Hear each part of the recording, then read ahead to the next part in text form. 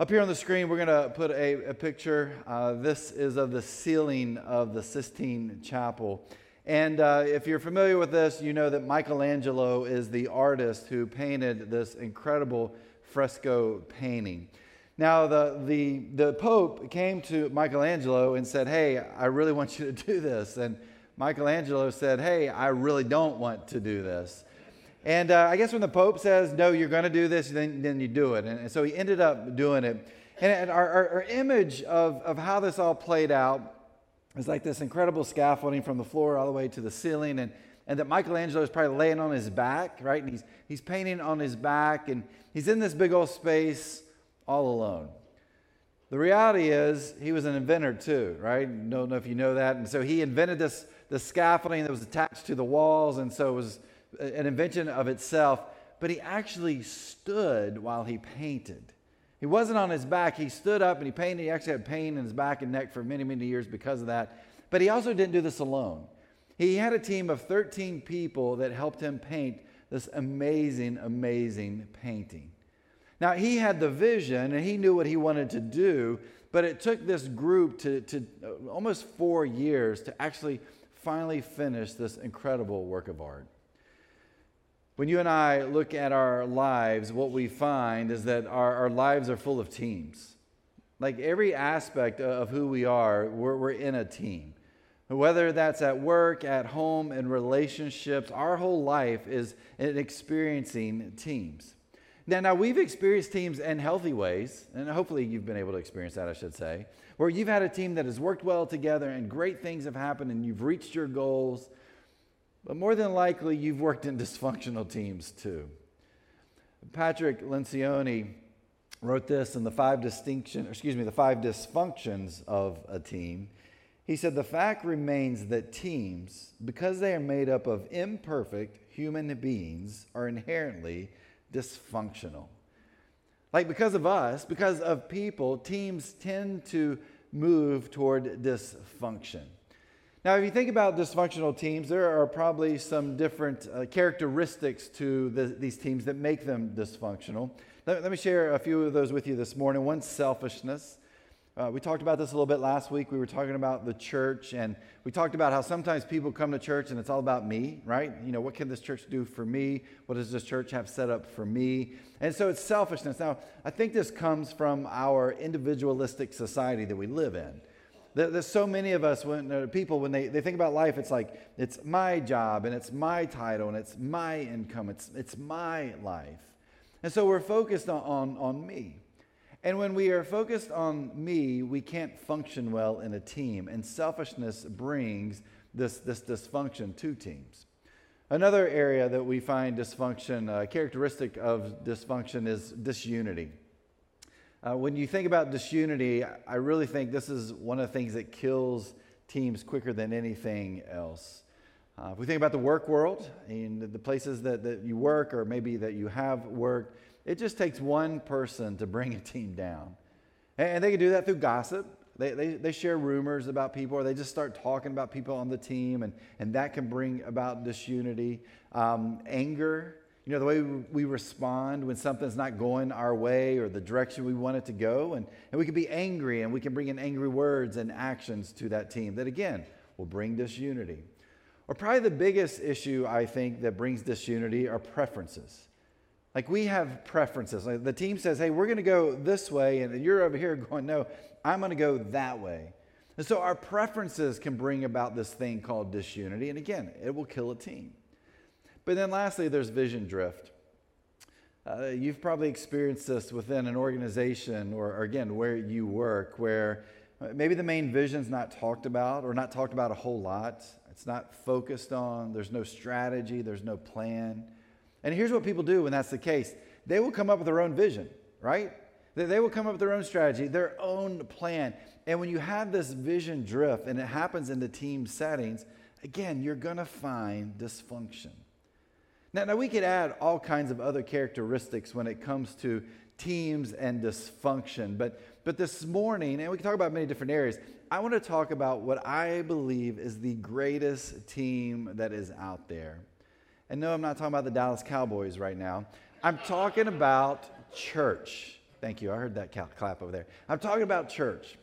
Because sometimes the church is the most overlooked team that exists. And sometimes the church is the most underperforming team that is out there. And so this is a perfect end to our series called The Church is Blank. Now, if you've been here over the past 4 weeks, and if you haven't, let me kind of give you a real quick synopsis. Sort of our main theme is that the church is people, right? The church is all about people. It's about you and me and us together. And so we've talked about how the church is broken. We've talked about how the church is bold. Last week we talked about how the church is moving. But today I want to talk about how the church is one. The church is one. The church is about us together, moving in the same direction together, focused on Jesus together. That the church was never created to be dysfunctional. But it kind of goes back to what Lencioni talks about, because imperfect human beings are part of the church. There is dysfunction. And we talked about that brokenness in our first week, but today I want to talk about how we are called to be one. Now, how do we get to this place of oneness as the church? Well, it really starts with you as an individual. Because there's this time in your life where you decide, hey, I want to be all in. Like I want to follow Jesus. I want to be baptized. I want to do what I can to really kind of strengthen my faith, to grow in my faith. And that starting point is when we give our life to Christ. Now there's this idea that has been out there for as long as I know, and way before I was even born, that really this is all about this personal relationship with Jesus. And so you hear a lot of people talk about how they have this faith, but their faith is personal. And maybe they'll say, hey, my faith is personal, and I'm good because I follow Jesus, but I really don't need the church. Now, nowhere in Scripture do we read that. Nowhere in Scripture does it even talk about having a personal relationship with Jesus, and that's all you have. What you will find is that when you look at Scripture, it talks about people as individuals following Christ. But then as soon as this happens, we're called to be part of this bigger thing, this team that we call the church. We've been talking about that term church throughout this series. And I actually want to talk a little bit about words here because words matter. If you look in the Bible, you're going to find this word temple. And the Hebrew word for temple, Bet Knesset, means this called out assembly. This house of assembly, this location is talking about a place. And we find this word 625 times in the Old Testament. And so when we look at the word temple, what we're really seeing here is this is a place that the Jewish people were connected to God. This is where they would go to worship God, to be near God. Now, you would go there too for your community stuff. You would go there to get community news, to get community gossip, to get your education, maybe to play some pickup basketball. I mean, this was just like this community place, but you would go to that place. And so when you see that term temple, you can kind of understand that. Because defined, it means this house of assembly. Again, it's like this place you would go to. We've talked about the term church throughout this series, and we find that term 114 times in the New Testament. Now, we said that the word that's actually used there, that Jesus uses, is the word ecclesia. Now, here's the technical definition of ecclesia. It's a called out assembly. So think about those two words there. We have temple, that's like this house of assembly, this place that you go. And then we have Jesus use this word ecclesia, which means this called out assembly. It's not a location. It's not a place that we go to. It's about a group of people. We've defined it this way: a group of people that are on mission together, that are called out of a place to live this mission out. Now, Jesus knew the term temple. I mean, he grew up a good Jewish boy. He grew up in a good Jewish family. He was Jewish in the beginning. And you think about that, he understands that word temple. But he doesn't use a word that is similar to temple when he's talking about the church. See, Jesus isn't talking about this place that you would go to. Jesus is talking about who we are called to be. And so when we follow Christ, when we make this decision to follow Jesus, that's not the ending point. Your faith is not personal. You are now a part of something. You're called to be a part of something that's much bigger than that. We're called to be part of this thing called the ecclesia, or as we call it today, the church.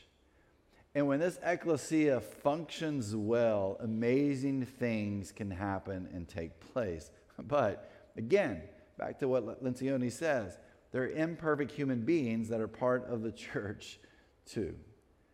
And when you think about the church, there's lots of moving parts and there's people involved. And guess what? Problems arise. Dysfunction can show up. Now, nowhere do we get a better picture of this dysfunction than in some of the letters we read in the New Testament. Now, the book of Acts, if you look at it, it's really the beginning of the church. It's the history of the start of the church. But the details that we find, the nitty-gritty that we see, really comes out of some of these letters that this guy named Paul writes. Because he gives you some great insights. We get to see the good things happening in the church and how God's moving and people following Jesus and encouragement. And it's pretty amazing. But again, we kind of get to see the gritty side. We see the tensions and the struggles and the problems and the dysfunctions that are in some of these churches. And this morning, I want to look at one of these churches that Paul planted. And I want to look at it because it's a dysfunctional church. And if you go back and you read 1 Corinthians and 2 Corinthians, you can read a lot of the dysfunction that's there. But I want to give us a little background first about the city, because this really, I think, sort of plays into the dysfunctions of the church. This is a wealthy city. It's set in a perfect location for an important trade route between Europe and Asia. Really a combination of Greek and Roman life there, polytheistic in its faith, its religion, but also a very messy city. Some scholars have said, hey, Corinth is very similar to our present-day Las Vegas. In fact, a couple years back, some archaeologists were doing some research and doing a dig, and they found this plaque, and it's kind of crazy. On this plaque, it says, whatever happens in Corinth stays in Corinth. It's amazing when those things just kind of fit so perfectly together. For those of you like, really? It didn't. That's not true, okay? I just don't want you telling people that. You could, and they'd probably believe you today. But about 50 A.D., Paul goes to Corinth. He moves to Corinth, and he starts this church there. You can read a little bit of those details in Acts chapter 8. But the church there is very similar to the city. It's messy. It's a jacked up church. And again, it's a very dysfunctional place. But Paul writes to remind them, like, hey, I know things aren't perfect. I know there's some struggles. I know there's dysfunction. But you're called to be bigger than that. You're called to be one. And so we're going to look at some passages out of 1 Corinthians chapter 12, starting with verse 12. Here's what Paul writes to this particular church. He says, just as a body, though one, has many parts, but all its many parts form one body, so it is with Christ. For we were all baptized by one Spirit so as to form one body, whether Jews or Gentiles, slave or free. And we were all given the one Spirit to drink. Even so, the body is not made up of one part, but of many. Again, we have this church there. It's struggling. There's weird stuff happening. We're not going to go into the weird stuff. You can go back and read 1 and 2 Corinthians. But really, here's the biggest problem there. They're dysfunctional. And as a team, they're not working together. They're selfish.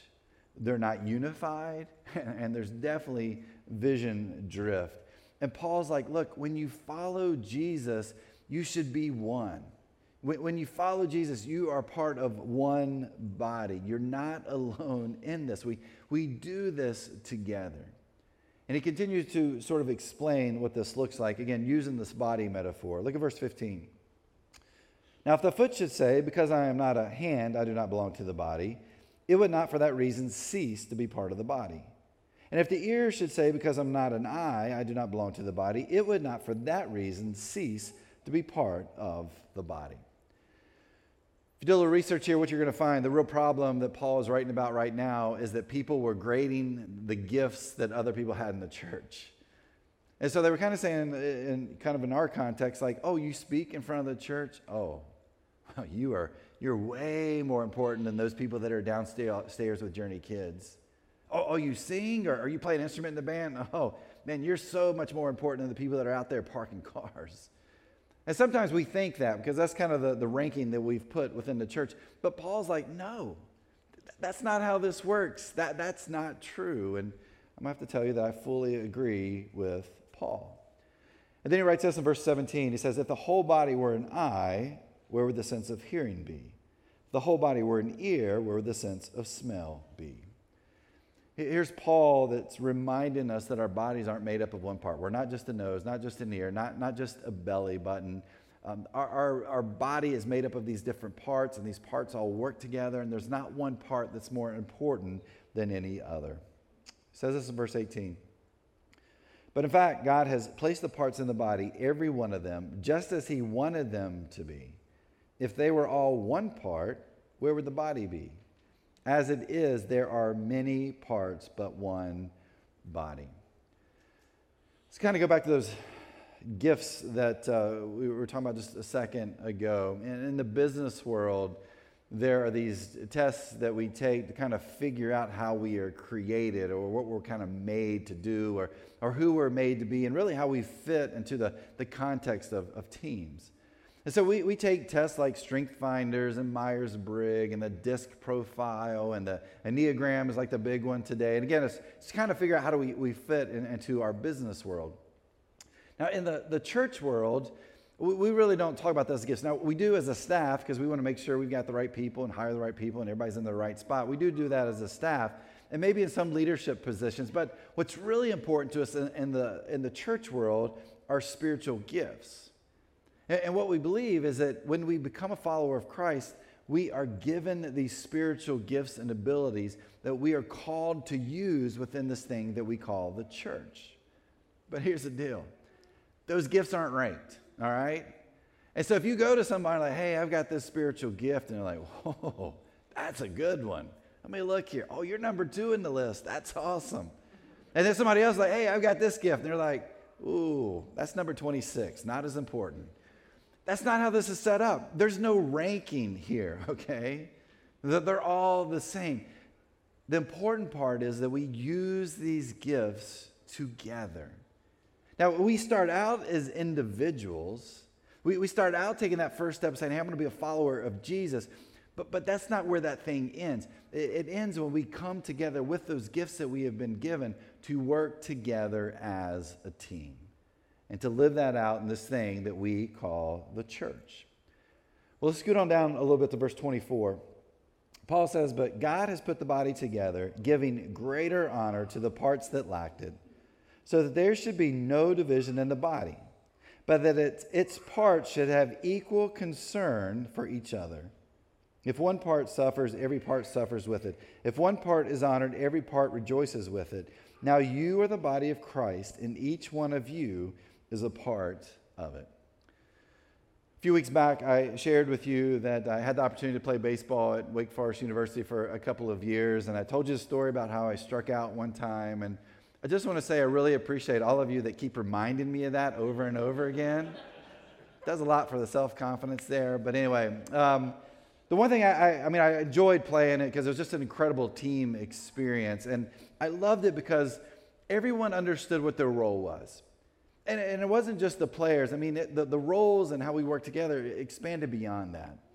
Because you had the athletic department itself, and then you had the coaching staff, and then you had the team managers and the athletic trainers, and then you get to the players, and you got starting pitchers and relief pitchers and closers. You've got the starting infield, you got the starting outfield, and you got guys that would jump in as reserves, and you got utility players that could play anywhere, and then you had the bullpen catchers, and then you had me, right? I'm at the very end of this whole big list, but we all knew what our role was. Every single one of us, almost like we had a job description. This is what you are to do on this team. And if you do this and you do it well and you do it together, we can have a great team. We can reach our goals. Now, of course, there were times where maybe that didn't quite happen. Maybe we had one of our players like, hey, I really want to work on my batting average. You know, we're struggling right now because I want to get drafted. And if that person looked at themselves as more important than the team, then it would hurt the whole team. It would bring about this dysfunction to the team. And so we always had to be careful with that to make sure we weren't being selfish, to make sure that our vision was the same, to make sure we weren't causing any kind of disunity or division. Because when we work together, now we may not have been great when we worked together, may not have won games, but when we did it together, we were one. This could be for any setting, because you've probably experienced that in a company, in the military, in your home life, in relationships. We understand the importance of working together.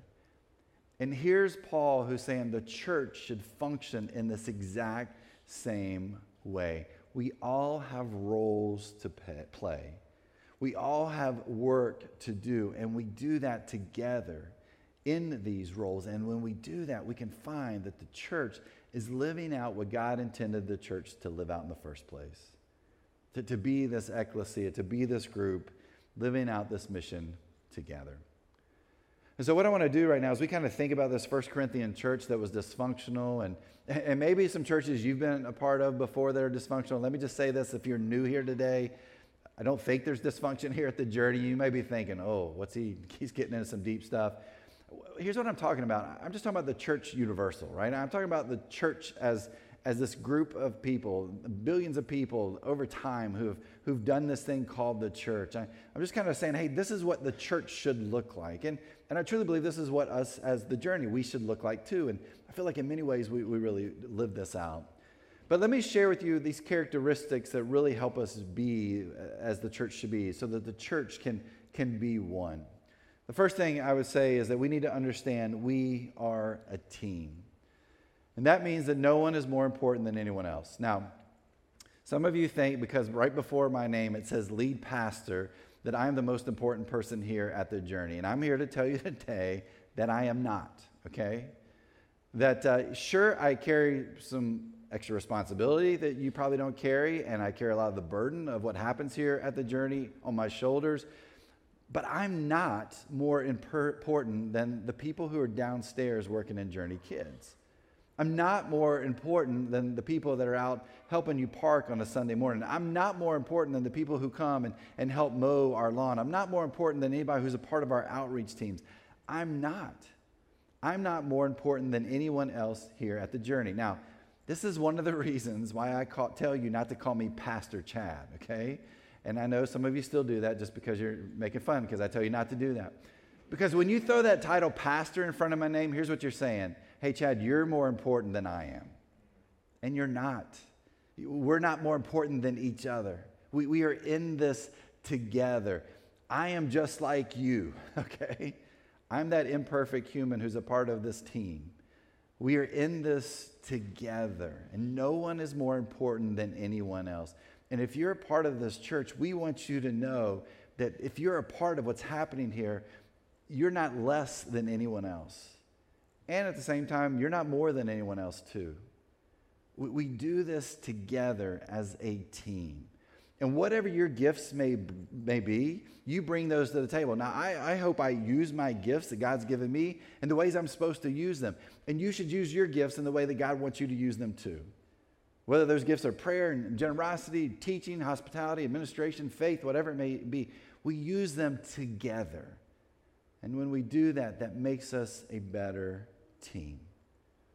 We're not individuals here. We talked about this a little bit last week. Hey, look, if you come and you show up on a Sunday morning and you're not part of even the smaller teams we have that come out of this bigger team, you're missing out. You're created to be a part of teams. And so last week, and I'm going to do the same thing this week, I asked you to pull out that connection card that's in front of you. And if you're here in the room, you can grab those. If you're at home, you can click the connection card button at home. Look, we have opportunities for people to jump in and to be a part of the teams here. And so last week, we were talking about Journey Kids. And we're like, hey, we need some help in Journey Kids to help kind of guide the faith and help these kids take their next steps in their faith. And 11 people are like, we're in. And so thank you, those of you that jumped in, thank you for jumping in and being part of that. If you sat there and you're like, man, I don't know, maybe I should do it today, okay? Make that happen today. But we're not just talking Journey Kids. We're talking about people that are ushers, people that are doing parking, the lawnmower team, our outreach team. Jump in and be a part of something bigger than you, because you cannot be here and say, my faith is personal, this is about me, and not be a part of the church. We are in this together as a team. We do this together, and no one's role is more important than anyone else. First thing we need to remember is that we are a team. The second thing we need to remember is that we are unified. Look, we all have ideas how the church should function.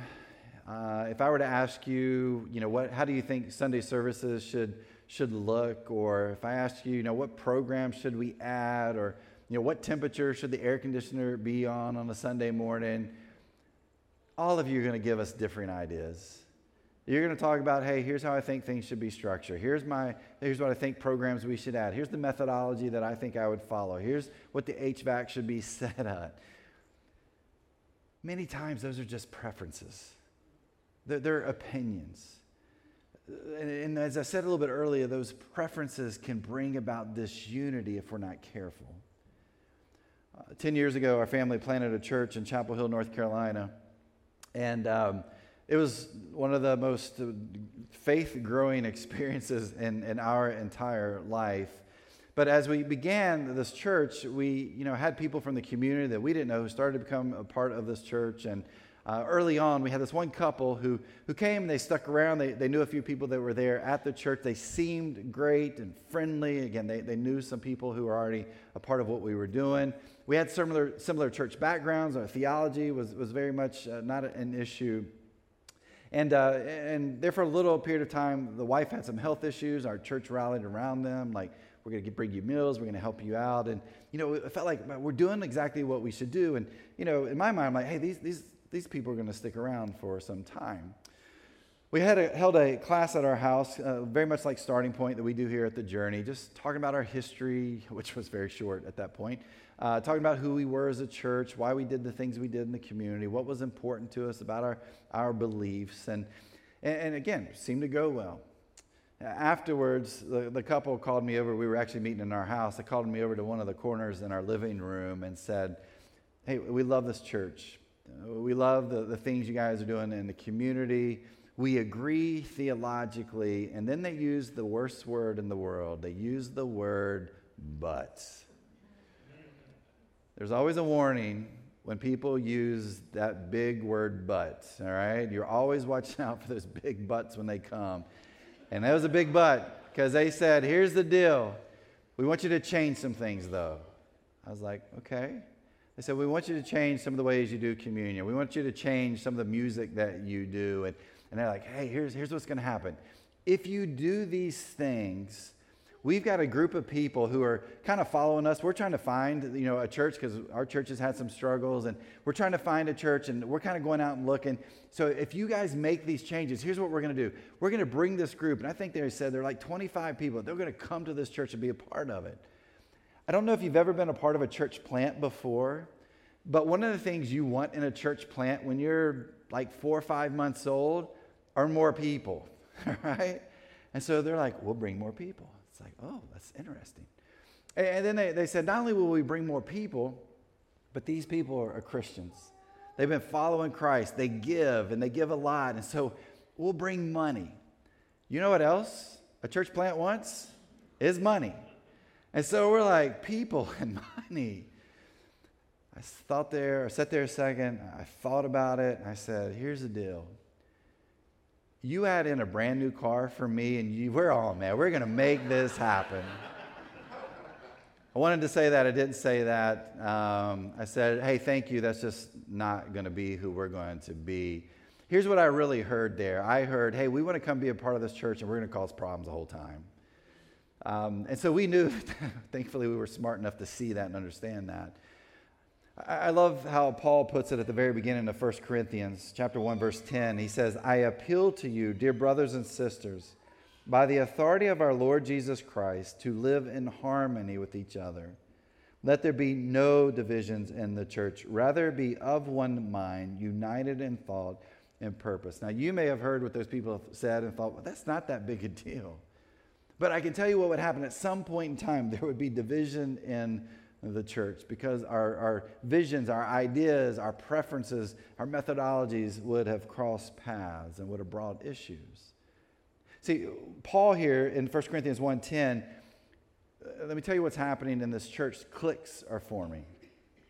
Now, you thought cliques were only in middle school girls, but it's not. We find them in churches too.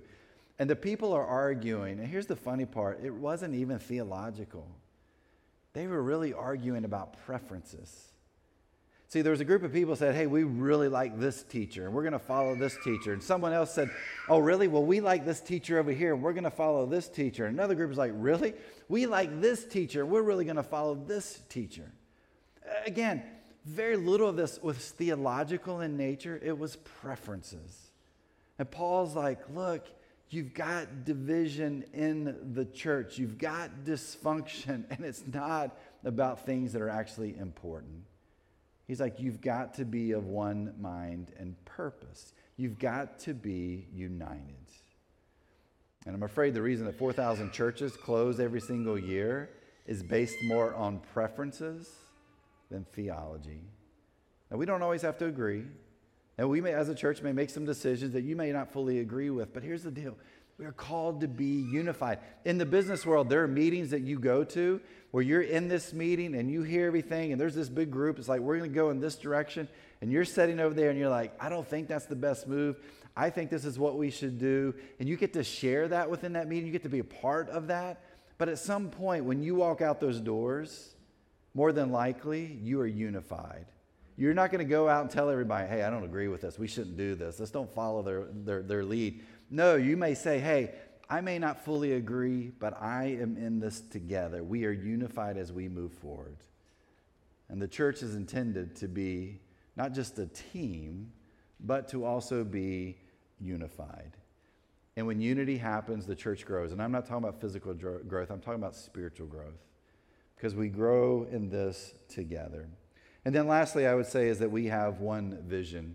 We talked about this a little bit earlier. When you're in an organization, a business where the vision's kind of vague, you're not sure which direction you're supposed to go, and strategy and planning is not really there, it's hard to know which direction, and you kind of make them up on your own.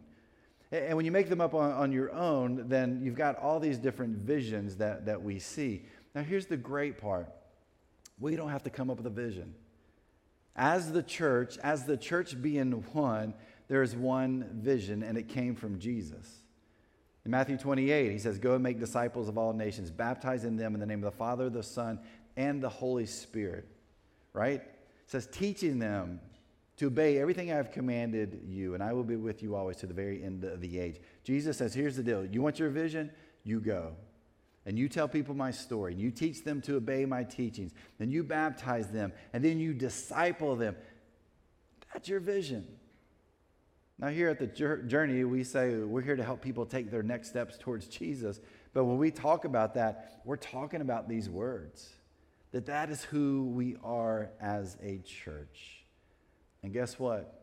When that person becomes a follower of Christ, it doesn't just end there. Now they're a part of this team and we disciple them. And then their role is to do the exact same thing. And we continue this circular process of going and making disciples and teaching and baptizing.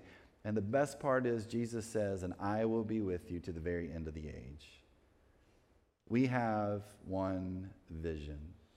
And that's why we exist as a church. That's why we've been talking about the Acts 1:8. That's why we are the witnesses for Jesus in this world. We are called to be a team that is unified, that is living out this mission every single day. You and I were called out to something bigger than ourselves, which means we have to get rid of our selfishness. We have to get rid of any disunity, division we may want to bring. We got to get rid of any vision drift we have. And we must follow Jesus. And in following Jesus, we do this as a team, unified on this mission together. My prayer through this series is that we can understand what the church is. And it's not perfect. And this church is not perfect because we are a part of it. But we are called to be together, to live this mission out as one. And when the church does that, God will bless it. Again, I'm not talking about numbers here. I'm talking about spiritually. That lives will be changed, your life and my life. And that this world will be a better place to live in because we have been focused on that vision as a team that's unified.